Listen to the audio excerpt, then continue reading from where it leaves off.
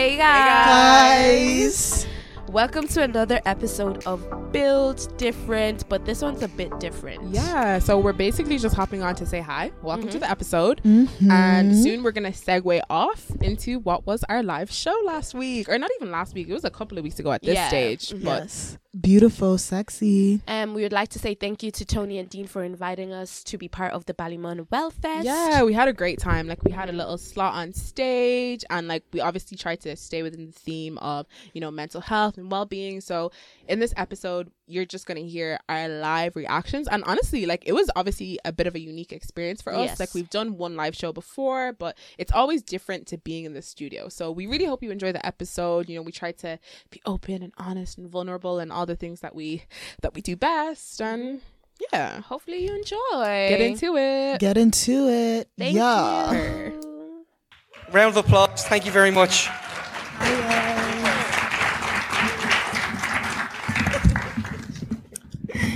Oh my gosh. Hi guys. Hello. How is everybody? Okay, we don't actually expect you to answer. There will be no audience participation needed. Honestly, should we just do it as a regular show? Yeah, like what we usually do. So for people who don't know or seeing us for the first time, my name is Joella. I'm Deborah. I'm Benita. And this is like three of us came together and we started a podcast called Builds Different, where we just sit down and chat a lot of shit, if you ask me personally. It's just kind of what we do at this point. So when Yeah. Tony asked us to come and talk shit here, it was like, okay, no big deal. It's what we do. Every day. Every day. Single day. So today the topic, ladies, is mental health and mental well-being. Yes, our old friend, mental health. Yeah, so we're going to be talking about our mental health and well-being. I'm sure you guys guessed that.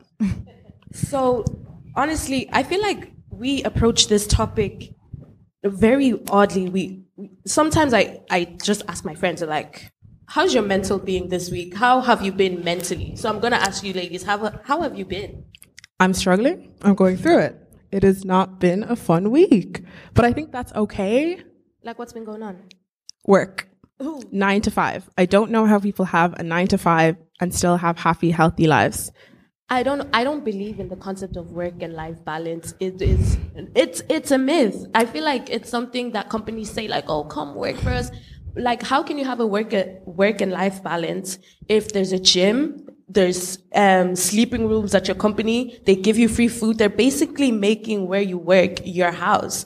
So they want you to work a bit longer. And I was having this conversation with a friend. I was like, they're lying to us. It's a scam. The whole system is a scam. You literally spend 12 hours of your day slaving away for someone else's profits, and then they wonder why you're struggling. Like, I feel like it's just not living. I It's completely existing. agree with you. Like, I don't believe in working in general. Like, I just believe that I was put on this earth To vibe. to vibe, go on holidays, go to the club. You know, once in a while, that's just my lifestyle. That's like my religion. That's what I And one believe thing in. about Benita, she'll quit a job. I would quit a job in 2 minutes. Like the last job, I quit after a day, but that's because it just didn't really fit into my lifestyle. I wouldn't advise people to do that. I would advise you take work seriously, but I decided to quit because it just wasn't for me. But at the same time, if it's a part-time job, never take that too serious because they could replace you and that's perfectly fine. You could replace the job also. I always ask myself, like, if I died tomorrow, would this place stop running? No. Like, I don't need to be there. Like, But like, I feel like especially where we're working now, we are corporate slaves. we wouldn't, let me know. But at the same time, it gives you like an idea of what life would be, especially after college, because none of us know what's going to happen or what we're going to do. And if we want to really do that, a part of me is just like, you know what? People do this for 30 plus years. Let me frame it and continue. But at the same time, I'm like, how do you do this for 30 plus years? Wake up, go to work, clock out at 9 p.m. for you to be back here at 9 a.m.? That shit is crazy. And the fact that some of them have kids. If I had to go home from work every single day and look at a 6-year-old, I feel like that would just be the thing to set me over the edge. Yeah, like, that would be like my 3. but I feel like it's not even just work itself. It's just like the conditions of the world. Like if I'm on the bus to work, I'm seeing people like heading to the shops, like it's 8:30, everyone's active, everyone's hustling. But then at the same time, I'm seeing people like lying in doorways on cardboard boxes in 5-degree weather. Like, it just doesn't make sense to me. I'm like, this is not a normal way to live. Like, to just pretend like everything is fine and like capitalism isn't slowly killing us all. I completely agree with you. I don't even think a 9 to 5 really exists. It's really a 7 to 7 if you think about it. It's a 7 to 7. And it's really a lot more. There's a lot of pressure that I feel like from my many jobs that I feel is that like with a lot of employers, they're expecting you to go above and beyond for very, like, the wage is just not, it doesn't reflect that. Can't break my back for minimum No, wage. I can't. Ever. Like, I had one employee recently, like, just asking so much of her staff. And it's like, at the end of the day, you don't treat us well. We don't really profit from this. And I'm not saying that to go into work and have an idea like, I need to get all this money. But at the end of the day, like, staff motivation, I'm a business student. So like, I study HR. So like, job satisfaction, you know, and like motivating your staff is something that actually matters. And since really being an employee for many places, I'm actually realizing like, wow, this is so, so important. Yeah. Vinny, you always come with the gems sometimes. Yeah. She said she's going to give you the inside knowledge as a business student, period. Yeah. I study entrepreneurship in Maynooth. Okay. Just Vinny, letting everyone know. Vinny, how's your week have been like? Okay, my week has been not great. I did quit another job this week. so I don't This is like what, number 7 in the last, how long? and it was after a day, and but like, I get really, really nervous. You see, when I hand in my notice, it's like, I get really nervous, but it's also really exciting. Like, I want to shout out to my friend Dara, because every single time I I'm about to like quit a job, I'm just like, Dara, should I quit? And she was just like, you know, do what your heart says to you. You already know the decision. And I just encourage everybody else, put your mental health first. Cause there's this really great quote that I saw on TikTok the other day. And it was basically like, you know, if you were to die today, you know, people will mourn you, but their lives are going to go on. So like, you should do what you want to do. That's kind of reckless advice, but at the same time, excuse my language, fuck it. Like, you have to do what you know what I mean. You have to do what's best for yourself. I like that we got dark with it. Like, immediately we started talking about what we would do if we all died. I feel like if that's an indication of anything, then there you go. Yeah, that says our mental health there. I think another thing for me is that Christmas is coming up. And everyone loves Christmas. Yeah. And now it's like my time of the year to just feel like this annual Grinch. But I just can't help that I hate Christmas. Why'd you hate Christmas, Grinch? I don't know. Something about it just doesn't sit right with my spirit. Like what though? Like the whole consumerism of like, oh, this is the time of year where you show love to people by spending money on gifts. Like, what if your love language is gift giving? My love language is gift giving. But something about Christmas itself, I just feel like it just really kind of like it shows and highlights all the haves and haves not of society. Like, I feel like it's the time where everyone's supposed to be so happy and so cheerful. And if you're not in that headspace, I feel like it just drives the wedge even further apart. Do you get what I'm saying? I feel like Christmas is over dramatized, especially here in the West, because in South Africa, you just go to church, wear your nice clothes, come back, eat, drink. Like, that's the end of it. Whereas like here, it's like I'm already being subjected to Christmas music on repeat, and it's the middle of November. Like, can we just chill for a sec? But I don't know if that's just because my brain is so rotted from working in retail that like if I hear Christmas music, I have like a trauma response where I'm like, whoa, like turn that shit off. Like, I just can't hack it. Especially that Mariah Carey song. I'm so sorry. All I Want for Christmas?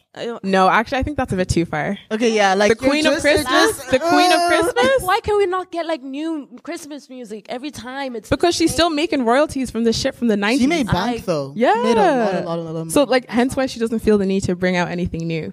No, I can talk shit about Christmas all day, but not about Mariah Carey. That's too far. No. Okay, fine, but it's just the Christmas songs. I just have it on repeat, and I'm like, bruh, like. Yeah. Something new, something fresh for something the kids. Fresh. That's the thing. It's not fresh. It's the same thing every year. It's just played out. I feel like we need to abolish Christmas. No, I'm kidding. I'm kidding. Too far. Deborah, you're taking it a little bit too far. Imagine all the like sad kids who would be like listening to watching the toy show, hearing that shit. Like, I think again, maybe it just has to do with like our upbringing, like the toy show, the Santa Claus. Santa Claus does not exist in Nigeria, bro. Like, where was I ever going to be excited about that? Like, I always relate it back to when I moved to Ireland. I was like, what is the Christmas show? I was like, kids playing with toys on TV. And the What's thing is, like, exciting about this? now it's too late to get into it. Like, I want to have that same magic, and I just can't. Yes, the same thing with me. Like, my parents didn't even. The first thing we did was just get up here and start complaining. Like, it's just honestly. My parents didn't even try. Like, I remember, like, in primary school, lots of kids were like, "Oh, I left Santa like carrots," or like, "I left Santa like Rudolph the red-nosed reindeer." Yeah. And like, I left him like, Santa a reindeer. no, like, because you know how you're supposed to leave you Santa leave carrots snacks. for the reindeer and cookies and milk for Santa. Yeah, like my parents never even like bothered to even try. So like, I kind of knew Santa didn't exist when I was like 6. If And there's anyone in this room who does not know that Santa is not real, we are so sorry. yeah, you're finding out today. I was that kid who had to like pretend that I believed in Santa because I didn't want to ruin it for everyone else. Oh, no, So I was obviously a I knew. Oh, you were a menace? was a menace. That's just so It Joella. was like, this is not real. You I were that person? I got in so much trouble. You I got ruined in Santa. class. You ruined Santa for people? I was just like, Joella, why that's can't bad enjoy it? out. Why, Yeah. why can everyone? I was like, no. And you called me a hater. Like YOLO. I've been like this since I was like 5. But like, yeah, just trying to like keep up that facade of like, oh yeah, what did you get? Like knowing damn well I got a smile and a pat on the back. Like, For This Christmas. is so sad. Now we're talking about why we hate Christmas. yeah. And it all leads back to childhood trauma. Yeah. Let's not even get into that. I think we'll get too personal. But that's one thing we like to do. We like to get personal. I love how you just look at me, Deborah. I know, because one thing about Benita, she's going to expose herself every single Oh time. my God. Do you know what happened last week? So, I was at work and they gave me a task and I had to do it really urgently. So I felt like I didn't do the best I could, but I had to hand it in. So Of course. like, here's the thingy, whatever. And the person, like a lot of shit transpired. It was like small things. And then I started like breathing heavy. Oof. Like my heart is beating. I Sweating, felt like I was dying. shaking. So I'm sitting Oh, at my I desk. remember this actually because Joella was blowing up my phone. She sent me like 10 text messages in the space of 30 seconds. And I was like, yo, I had to turn my screen around because you were stressing me out. I was texting Deborah, I can't breathe. I can't do this. I can't do this. And she was like, girl, you're having a panic attack. I was like, ain't Yeah. no way. I had to this be is the gonna one be to my burst first- the bubble. I was like, girl, step outside, take a deep breath. It may feel like you're going to die. You're not. You'll be okay. Like, and then after that, after you said that, it dawned on me and then I panicked more. So I was just sitting at the desk like this, like a manic person. Maybe it would have been better to say nothing at all. In terms of your... What? Like the fact that you realized you were having a panic attack made you more panicked. Like for me, I feel like that would kind of bring me down to earth again. But I know everyone's brain chemistry. Da, da, da. I don't really like, I never knew how it felt or what it was like. And then like, Lucky you. Yeah. no. Welcome to the club. And then everyone else around me kept on asking, "Are you okay?" You know that. Oof, thing I just pisses me off. if I'm not okay and someone asks me if I'm okay, that's going to be the thing to set me over Yeah. the edge. Like I will, worst thing I to will say to someone. immediately start crying. Or it's like, do you know what I hate? When like someone can see that there's tears in your eyes. Oh my gosh, are you crying? Like, shut up, bro. like No, this is just water from my eyeballs for no reason. Like, I started panicking, and then everyone around me, oh my God, Joella, are you okay? What's going? I'm like, you could clearly see that I'm on the verge of doing something crazy. So I go into the bathroom and I'm just sitting in the stall trying not to cry because obviously I'm wearing makeup, so I'm just doing this. Oh God. Like rocking back and like- forth, fetal position. like a crazy person. And it just made me think on how like I deal with mental health and what I think it is. I won't even lie. At first, when I was about like in 3rd year, my friends would talk like, oh my God, I have anxiety. I have this. I'm always depressed, quote unquote. I don't know if they are. But Yeah. like, you know, the vibes. And I'll just look at them. I'm like, guys, you legit have everything in the world. You have everything in the world and you're claiming to be this upset and stuff like that. That's the African in you. That thought you that. jump. It But is. and I feel like it's kind of similar to the Irish experience as well, where it's like, man up, like just toughen up, do better, be better, da da da. Like, what do you mean you're having a bad mental health day? Like, unless they can see that physical pain, it does not exist. Honestly, and then it's a thing where it leads me back in how mental health is dealt with, especially at home, and how, let's say, my mom would deal with it or my cousins and stuff like that. Like the CEOs of like just firm it, you'll be fine. And then it's weird when you see them reach like a breaking point where they can't articulate the feelings and the emotions that they're going through. And I'm like, oh no, this is just, you might be anxious, you might be depressed. And they brush it off like, that's white people stuff. Like, what do you mean? That's for white people. I'm like, no, girl. But like that kind of attitude is literally killing people. It is, killing because people. it's like, if it's white people stuff, we're also having white people consequences, because where I'm coming from Zimbabwe, where we have like one of the highest suicide rates among young men, it's like, because from a young age, people are told like, you know, like when like people are just suffering, like for like a meal, like they're like just trying to survive, like their mental health is not really prioritized. So like the first thing is like, you wouldn't be thinking about anxiety when you're trying to like put food on the plate. And yeah, that's just reminding me of this. So that's what I was always told, like, especially when I was first diagnosed with depression at 11 years old, it was a big shock to my family, because it's like, you know, you're coming from a very privileged background, you have everything, like, what do you have to be depressed about? But that's the thing, like, people don't realize that like mental health issues turn into like real life physical consequences. Like, I saw this case of this girl, and it's honestly so heartbreaking. It happened in the UK like a couple of days ago. Oh, I saw that. Did you see what I'm talking about? Oh my goodness, wow. I think she was 27. She had a 3-year-old, and she was behind on her rent and her bills, and she took her little girl and they walked in front of a train. Yeah, together. They walked in front of a train. Yeah. They, like, it's like the mind boggles, like, to think that she was in a place that was so dark because of finances, because of a situation that's literally created by our government, where day-to-day people cannot afford to survive. And like, her and that little girl now are gone. And like, the consequences of that is like, the conversations that people are having is low-key scary. Like, I've seen so many comments of people being like, oh, like how could she do that? Like, look, like, you know, that little girl was innocent. That little girl deserved better. And yeah, it's true. The girl was innocent, but so was the mom. Like, people are blaming the mom for taking that like last and final step. And like, I understand the empathy for the child, and like, oh, there's so many options. Like, she could have done this. She should have reached out to this organization, this, that, and the other. But like, when you're in the situation, your mind is boggled with so many other factors. Like, imagine how truly at her wit's end she was to take such a drastic action. And then people still have like the audacity to like make it seem as if she just did that for shits and giggles. Like, what? I think it's shame as well. One thing that I've noticed within the Black community is that we love to shame people. Like, people are shamed in terms of not having material things. We have a very competitive attitude towards one another. Like, we see each other's competition. And I feel like in relation to that, she was a Black woman. She was. Yeah.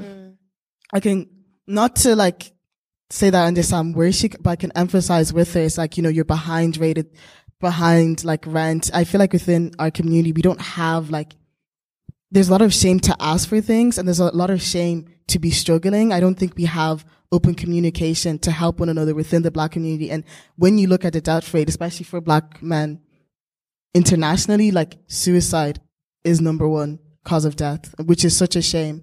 If we had a more open dialogue, I think that could be a solution to it.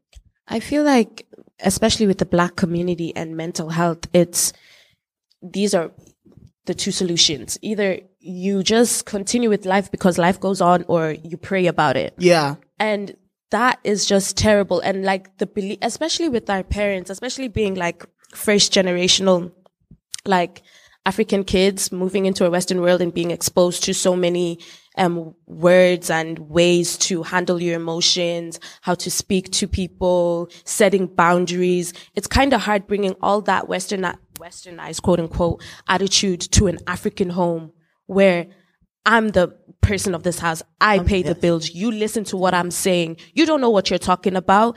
And it leads to a place where like parents just don't listen to their kids. Like, remember when we were walking, this is a random example. I know exactly what you're talking about. We were walking down the street. It was me, Hannah, and me. Deborah. Yeah. And we were accosted. And then we were stopped by this lady. This lady is an African woman claiming to be the queen. Honestly, the whole interaction, like, we were very nice and very respectful, but it was odd. She came up to us. She told us she was queen of some tribe.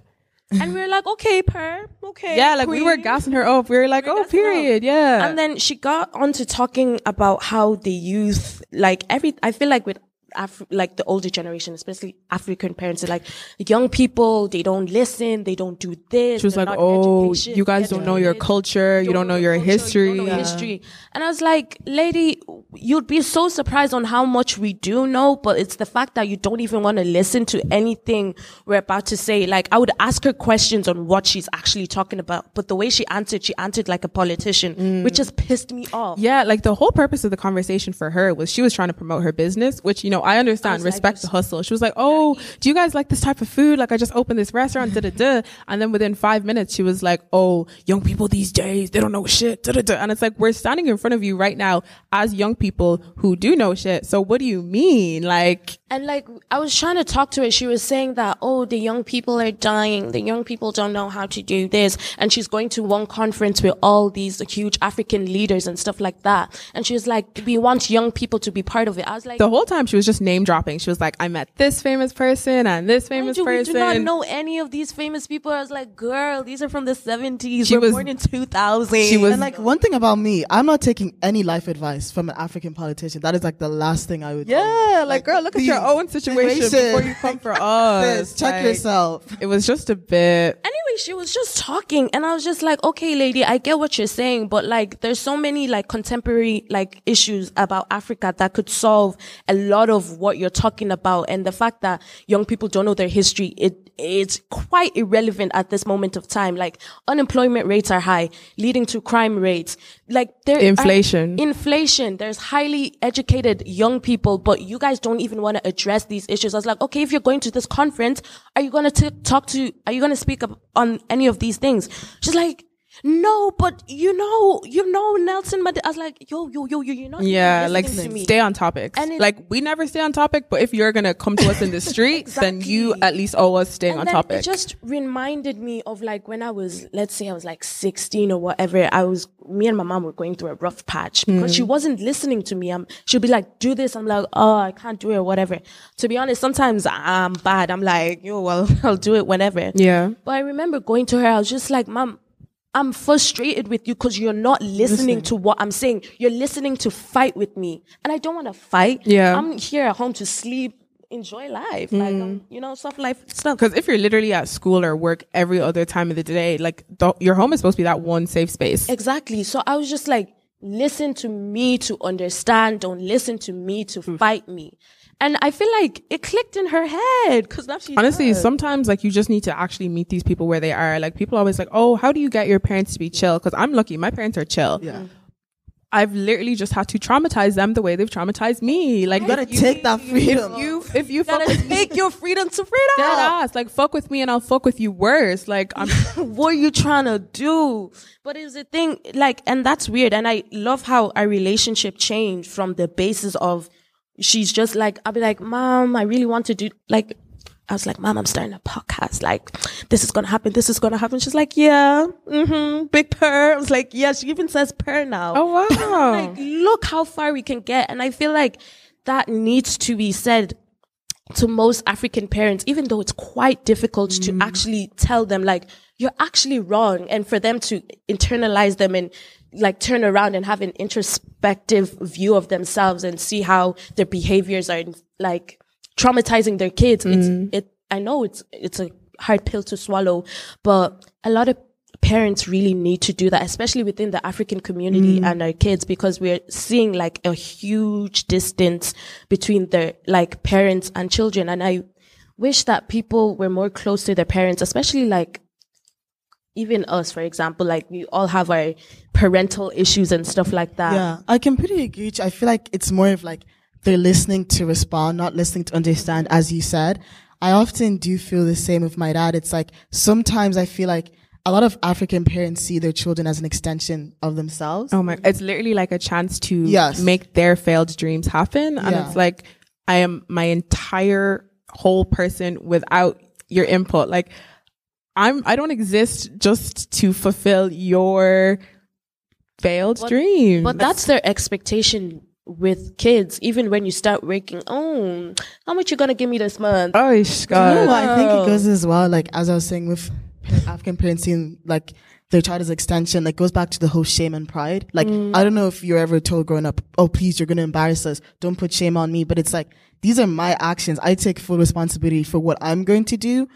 And that's not like, oh, I'm going to start acting crazy because I don't think my actions have consequences. Like, obviously my actions have consequences, but this is literally the time of our lives for messing up, figuring out, like finding who we are. Like, there's not some like perfect little path that we're all supposed to be on. Like, oh, you get the job, then you get the husband, and then you get the house, and then you have the kids. And it just feels like sometimes that's the only path in life you can take. And if you take any alternative path, it's like, you quirky. Yeah. They'll be like, you possessed. Yeah. Like, we will. Church. Honestly, though, that's another thing. Like, I feel like the fact that you just said possessed made me think of like, yeah, like, I don't know, because it's all so generational. Like, my mom tells me this story, and I feel kind of bad even saying this, but I feel like she wouldn't mind because my mom's like me. Like, she'll just talk her shit.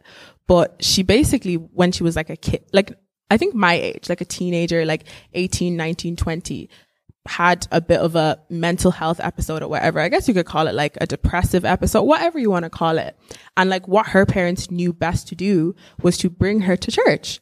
So they brought her to church, right? And she said she slept there for 7 days and 7 nights on the floor. And every single day they would like beat her.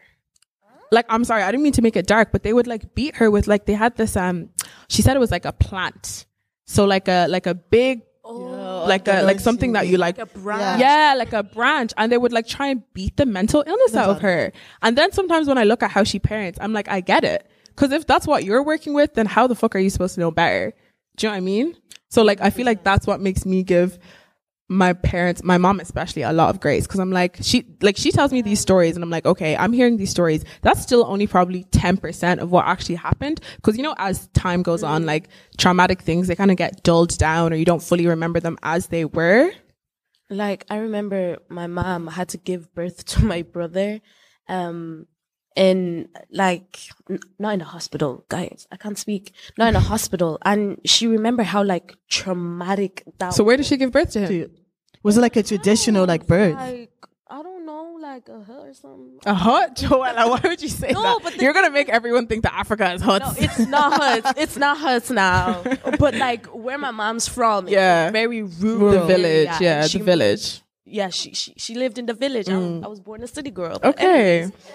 Anyways, she was just talking and how the ladies were so rough for her, like, and like giving birth is such an experience. At one point, this woman told me that she died and resurrected. I was like, girl, you're not Jesus. No. Like, who do you think you are? But maybe she did though. Did her heart stop? No. I don't know.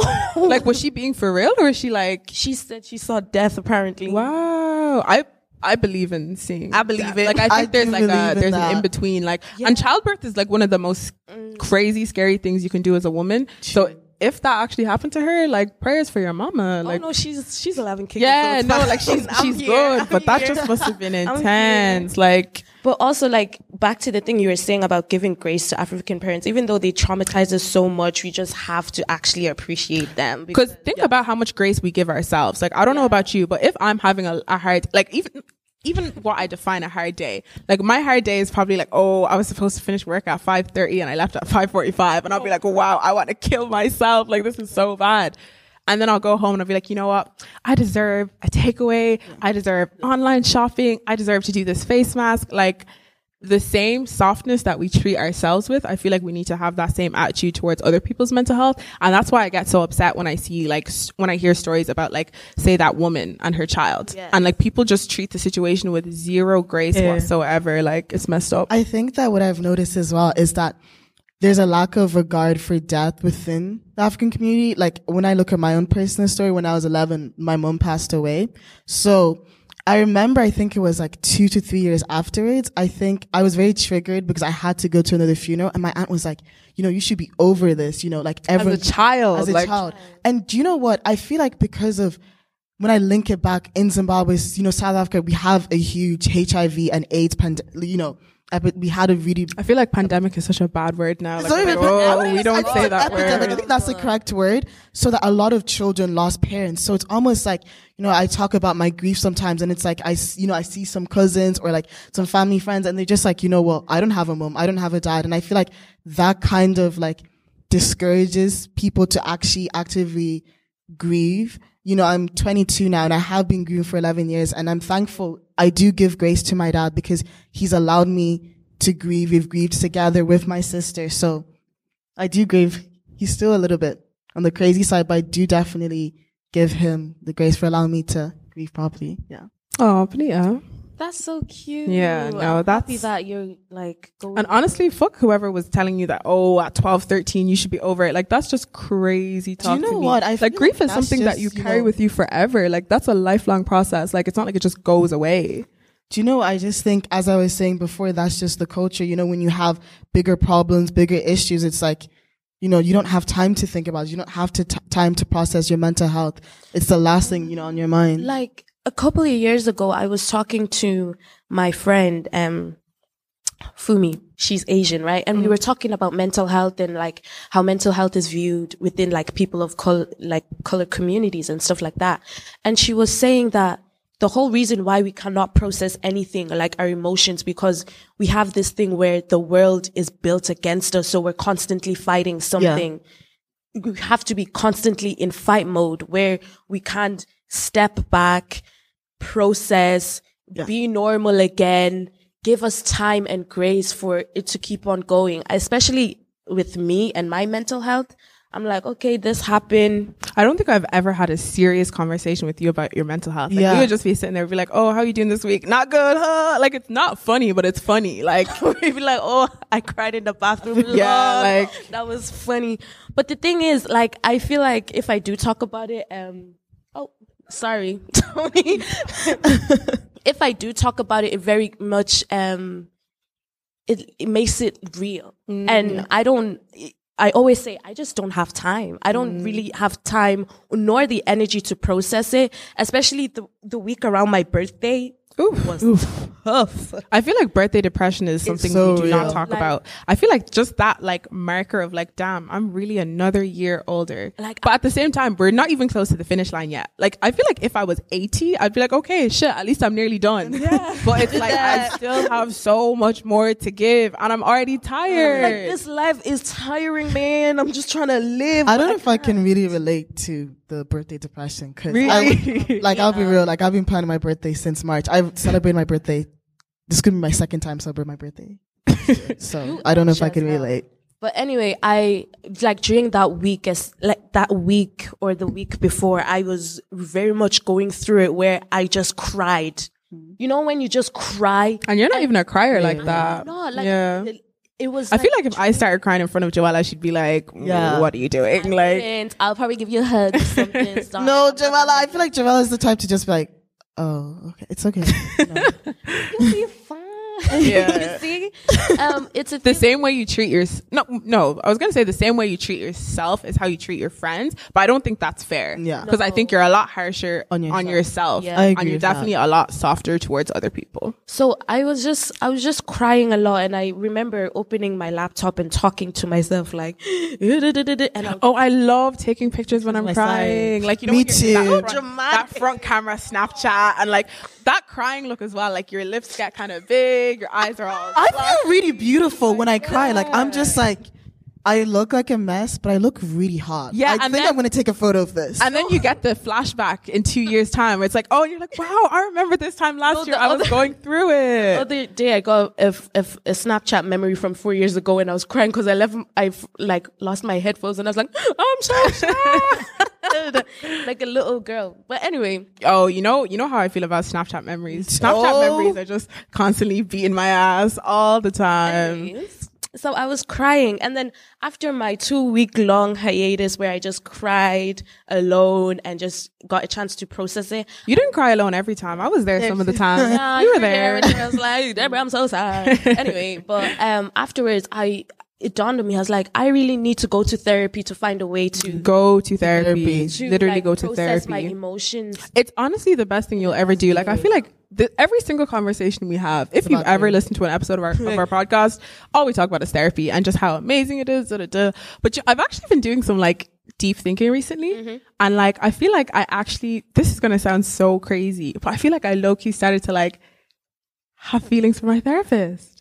I feel like I low-key started to fall in love with her. Professional integrity. No, I know, but she was just so nice to me. Like, I understand. Of course, at the end of the session, I'm literally paying her. So, of course, she's going to be nice to me. But, like, you know, when someone just makes you feel so seen and validated. And, like, obviously, at the time, I was in a relationship. So, I couldn't really confront those feelings of, No, but am I in love with my therapist? And I don't think I was in love with her. But I thought about her to this day. I haven't seen her. I haven't seen her in 2 years, and I'm still like, oh, my therapist. She was so beautiful. Like, ugh. That's so goofy. And if I ever went back to therapy, I would genuinely seek her out to go back to her. Like, I went to therapy with another therapist. I went to one session. I was like, I don't like her. She's not the same. She's not Sinead. She's not She's not Sinead. And then I never went back. I completely agree with you. Like, I've had many therapists, but I did have this The same way you've had many jobs. Deborah, please, they say. But you know what? Like, below the belt, bang out of orders. It's not even true. I haven't had that many jobs. No, I had one therapist who I was very, very close with. Like, I was attending like intense therapy, so I was seeing her 2 to 3 times a week. And I just think our relationship just got very inappropriate. Like, sometimes she like how inappropriate? Because I didn't say mine was inappropriate. I just said I had like feelings. you know we'd go out for coffee. Like, I think we even went out for ice cream. But it's like out of office hours. Like, she really became like a mother figure. And I literally but it's not good because like when I was in boarding school, so when I had to come back to Dublin, it was just like I literally felt like I had like attachment issues, and I feel like there needs to be a bit of a boundary with therapists. You know. I guess moral of the story is if you do go to therapy, please try not to catch feelings. Like, the thing is, like, I really want to go, but I remember it like takes me back on how emotionally, like, no, how physically draining it is to go to, emotional. that's the thing. I Like, can't. for the longest time, if you keep your emotions in check in a certain way, it's all going to come out, and it's not going to be pretty. Like, it's going to be ugly. Like, you're going to have to go through the motions of like, wow, I forgot that even happened to me. Cause I feel like I even want to do those types of therapy that are like, you know, the intense ones where they help you like remember things that you've forgotten. like hypnosis. Like electroshock. No, I'm kidding. No. That's the one where they actually like electrocute. Okay. Not that one. I don't want to be electrocuted, but I want to like really get in touch with my inner child. Like, I always talk about this, but it's my inner child. Like, I just think of that little girl not feeling safe, and I want her to be safe. She's fine now. She's not. She still affects me every day. But like when I honestly, generally, I do not remember half of my childhood. People look at me. That's the thing. It's That's blocked so out. do you know what? I genuinely believe you just blocked it out. Yeah. Because I remember when I was 16, I literally had a mental breakdown. I remember I like was in the bathroom. I think it was like 5th year, and I was literally crying so much because it's like I remember 5th year is a demonic year in school. Let's talk really about is. it. I almost 5th year was Everyone the in year 5th of yeah. No, I won't lie. 5th year wasn't bad for me, but like for It was everyone fine. I heard, Like, why did she set it up as like, oh, we all go through, and then she's like, oh, I was fine. Well, you're not fine now, so it catches off. It catches off. It catches off. But then the pandemic hit, and then I was like, well, Yeah. Oh, the pandemic was the best time for my mental health, and I think that's what made me realize Me that too. I maybe really I'm just agree. not cut out for life in the same way that normal people are. Because why am I at peace when I literally just don't have to even be a functioning human? Like, I would go to sleep at 6 a.m. every single night, wake up at 12, rinse and repeat, and spend my days on TikTok. Like, that's not a way to live. me during the first lockdown doing push-ups for a while. Push-ups, planks. I would call my friend, like, did you do your jumping jacks today? That's better than what I was doing. Like, I was a slug. It was rough. I was like, let me go for my 5K run. I can't run for shit. Like, what the hell? At least you tried. I tried. Yeah. No, it was the first lockdown, and then college hit. I was like, this ain't it. This cannot be No, real. college was an experience and a half. Like, we're not even done with that shit I think yet, the but- Irish college experience is really over exaggerated. It Talk just about, isn't great. Like, how much college affects your mental health, because I feel like in secondary school you hear like these are gonna be the best days of. They sold me a dream. It's I a was dream. Ready. Yeah. I was It's a dream. ready to be that girl. Like, yeah, my name is Joella. Hey guys. And then I get to college. It was I've never been mentally down bad before. like that in my life. I have. Yeah. Yeah. You're not special. Yeah. No, I'm sorry. I don't mean to end on that note, but I'm just like, oh, you know what? This is a conversation we've had once. We'll have it again, and it is what it is. At the end of the day, take care of yourself. Look after your mental health. Have these conversations with your friends. Like, Have these with your parents too. find a if they safe want to. space. Yeah. Yeah, and Oh, we have to finish with Benita's words of wisdom. So one thing that I like to do is always leave you guys with some words of wisdom. So I just want to tell you guys, if someone ever comes to you with a negative vibe, negative energy, your new response is, I hope you heal. Thank you. Period. Hey. Poo. Thank you, guys.